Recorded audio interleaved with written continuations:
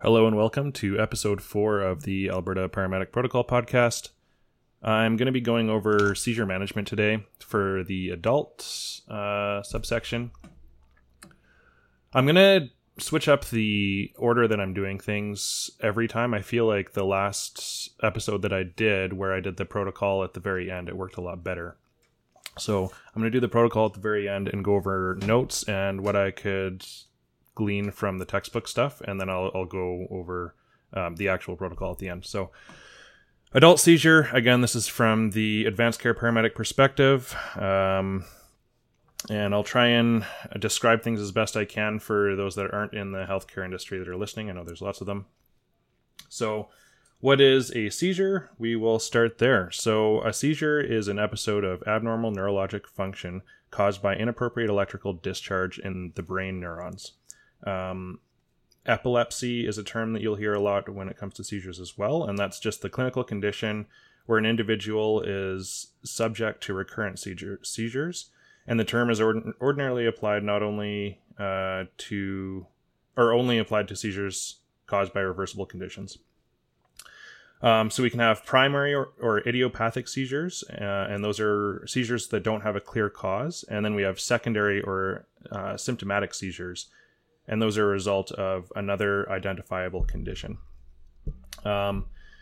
Seizure subset groups can be a little bit convoluted, just because they've changed them in recent years. And by recent years, I mean like in the last 20 years. But you'll still see the old terms and the new terms kind of mixed together. Under the umbrella of seizures, there's two main classifications. There's generalized seizures and there's partial seizures. The biggest difference between these two is how they come about, so what causes them, and also the level of consciousness that your patient will be in. So a generalized seizure is normally accompanied, or almost always accompanied, by an abrupt loss of consciousness or complete loss of consciousness. A generalized seizure is caused by simultaneous activation of the cerebral cortex. What is the cerebral cortex? That's the outer layer of the cerebrum, or the kind of like the folded gray matter that is in charge of consciousness that most people associate when they think of a brain. That's the cortex. And then a partial or focal motor seizure is caused by electrical discharges in a localized structural lesion of the cerebral cortex.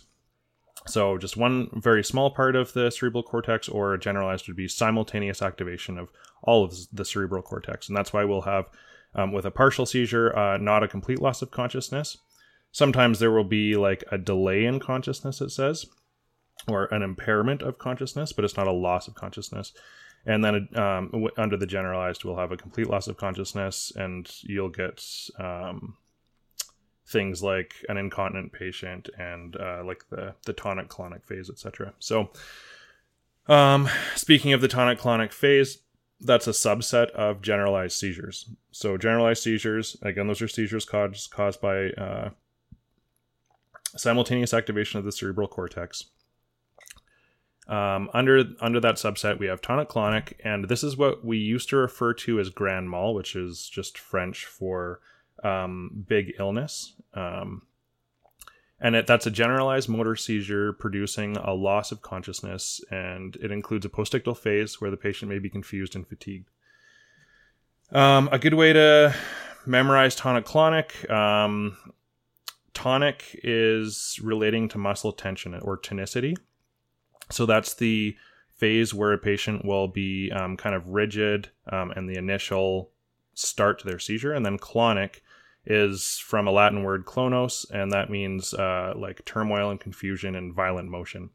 So the clonic phase is where you'll have the shaking of the limbs and the trunk, and what most people think of when they think of a seizure, what's depicted on TV and that sort of thing. So, and then we have an absence or petit mal seizure. So petit mal, again, same idea. It's French for little illness. And that's a brief loss of consciousness with occasional loss of muscle tone. And then the final thing under generalized seizures is pseudo-seizures. So that's a physical manifestation of an emotional or psychological disturbance not caused by electrical disturbances in the brain. So I think in EMS, we see a lot of pseudo-seizures for sure. and a lot of the tonic-clonic phases of generalized seizures. I personally haven't seen any of like the absent seizures or petit mal. But that's because they're so short-lived, I think, and I'd imagine a lot of the time 911 doesn't get activated for those. So again, we have under the umbrella of seizures, we have generalized seizures and we have partial seizures.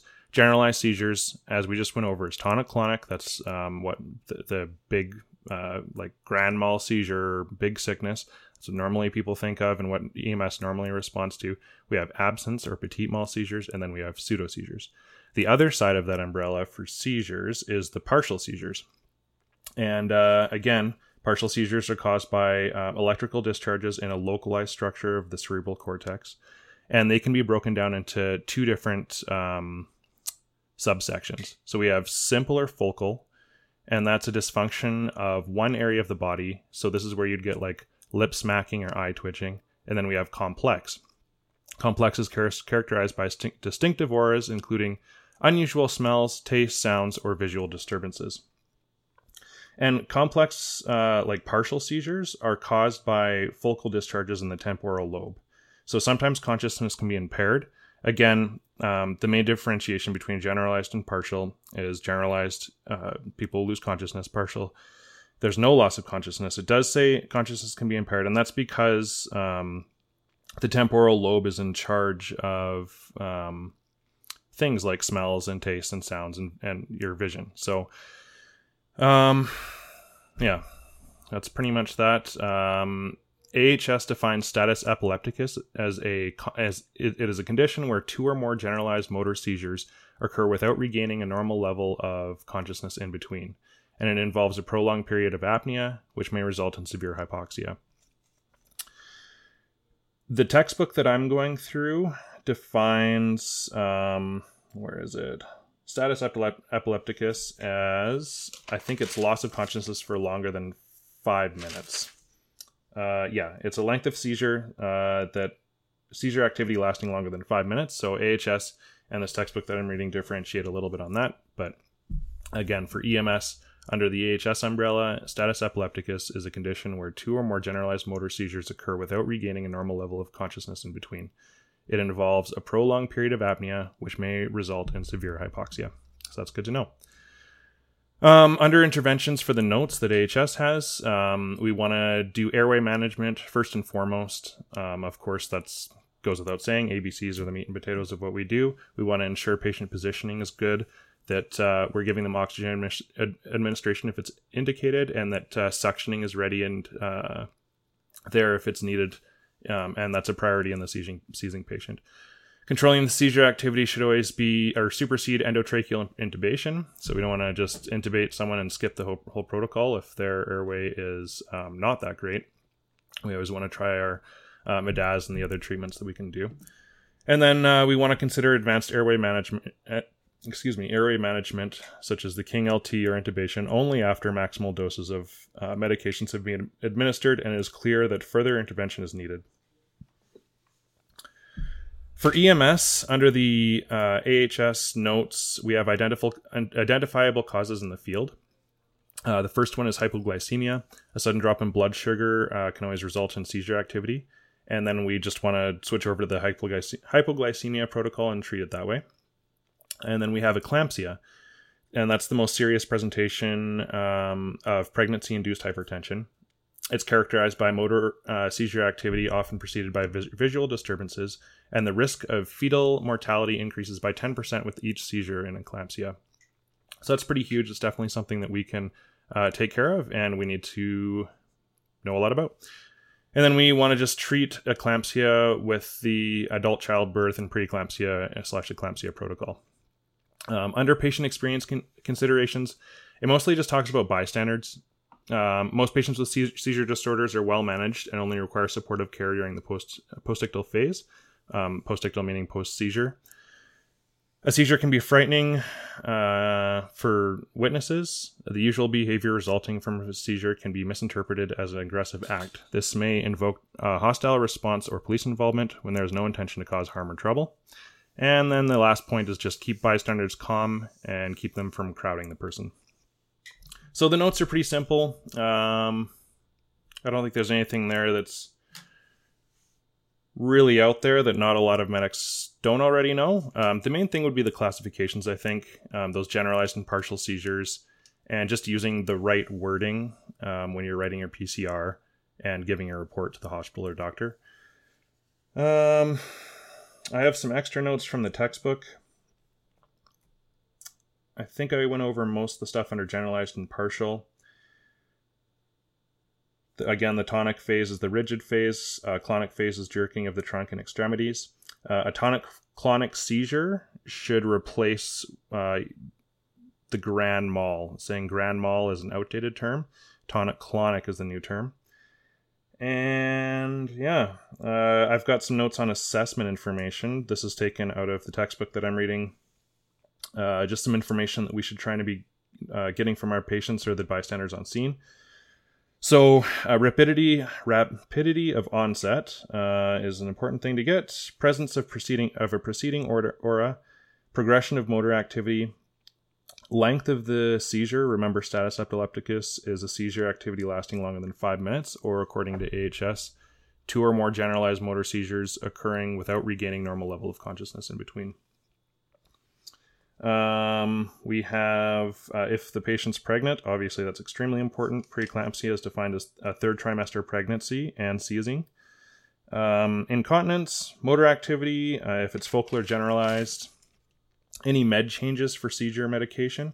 And speaking of seizure medication, I'll just go over the most common one that I've seen. It's phenytoin or Dilantin.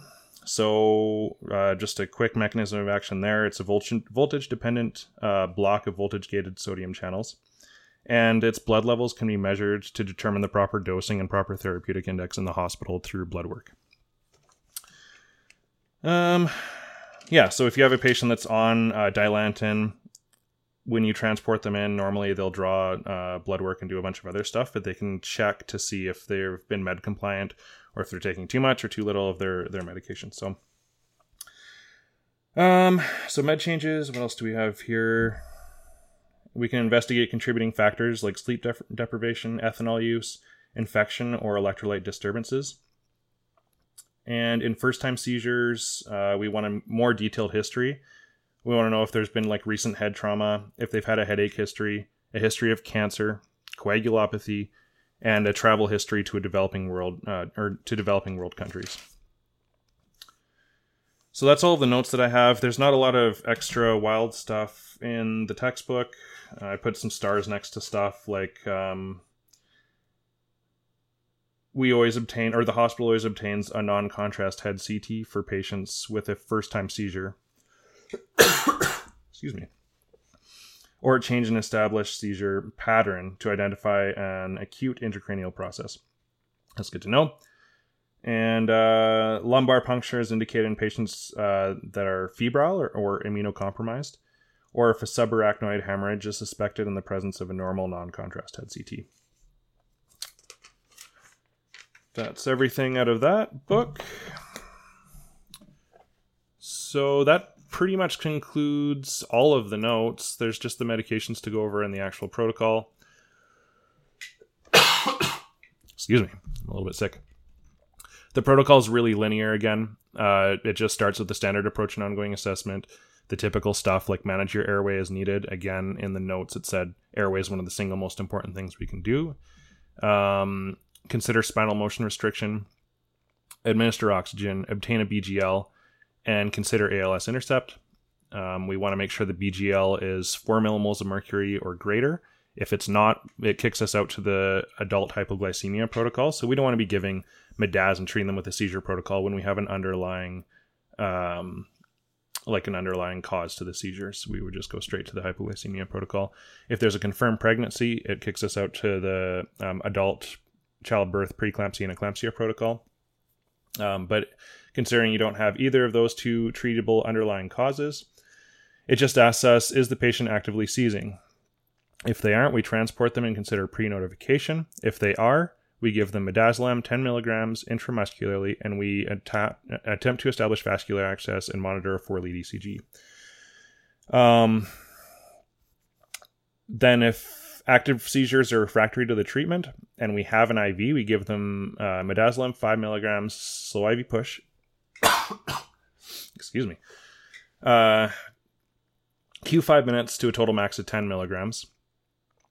And then if seizures are refractory to that treatment, you want to contact OLMC for further direction. So super easy protocol. You just give 10 milligrams midaz IM, put them on a 4-lead, start an IV, and then if they continue to seize, you can give them 2 more 5 milligram slow IV push doses up to a max of 10 Q5. So the only thing I could say is I guess the IV is pretty important in this situation. Oh my goodness. Last time I do one of these sick. The IV is really important in this situation because that's the other half of your midaz that you can give. If you can't get an IV, you're not allowed to give a repeat dose of the 10 milligram IM midazolam. And then you just transport and consider early pre-notification. Under pharmacology, patient safety considerations box, establishing an IO should be reserved for seriously ill or injured patients. Midazolam should only be administered while the patient is actively seizing, and never administer midazolam prophylactically or in the postictal state, even with a history of seizures. Just going into the medication that we're giving, what is midazolam? Midazolam is a class of benzodiazepines. Just the quick mechanism of action, midazolam interacts with GABA channels, and GABA channels will open up to let chloride into the cell. So chloride is a negatively charged ion, and when it gets let into the cell, remember we have our cell resting state that's negative compared to the outside of it, which is really positive. So when you let a negatively charged ion in through a drug mechanism, it creates the distance from that all or none threshold potential gets farther. So it's harder to depolarize that cell. It gets more resistant to depolarization. So, and where do we get chloride from? Chloride is like what's used to create a lot of salts that we have in our EMS drug kits. So, an anion will be combined with a cation to because they bind and create a salt. A salt is pretty much just like a positive and negative ion bound together. So that's why we'll have like sodium chloride. The chloride is negatively charged, sodium is positively charged. So we'll have chloride in our system. Everyone does. And it has that negative charge and it just gets dumped into the cell. So benzos are that easy. It just makes them a little bit more resistant to being activated. And remember, we talked about that trigger on that gun. Benzos make the trigger pull much longer. So the adult dosage, just repeating myself from before, it's 10 milligrams IM. We never repeat the IM dose. And then if vascular access is obtained and the patient is still seizing, we're allowed to give 5 milligrams Q5 to a max of 10 milligrams IV. So total max of 20 milligrams between the IM and the IV dose. The contraindications are hypersensitivity to benzodiazepines, myasthenia gravis, and systolic BP less than 100 millimoles of mercury. So benzos may cause respiratory depression and hypotension. We want to monitor the vital signs closely. Post-administration, always have like airway management kits with you nearby when you're giving drugs like this. Use caution with other drugs that are sedatives and depressants, and midazolam is water-soluble and rapidly absorbed via the intramuscular and intranasal routes. Therefore, it is not beneficial to delay administration to acquire vascular access. I think that's pretty much it. The seizure protocol is very short and easy. Yeah. I don't think there's anything else to go over. Hopefully I explained everything pretty well. I think the hardest part of this is definitely the seizure groups. And I'll just go over them one more time just because why not? Again, we have those generalized and partial. Generalized is normally attributed to a loss of consciousness. Partial is not. So we have our... Oh, let me actually pull it up here. So we have our tonic-clonic seizures under general, our absence or petit mal seizures, and our pseudo seizures. And then we have under partial seizures, we have our simpler, focal, or complex. That pretty much wraps everything up. Thanks a bunch for listening, and I will see you on the next one.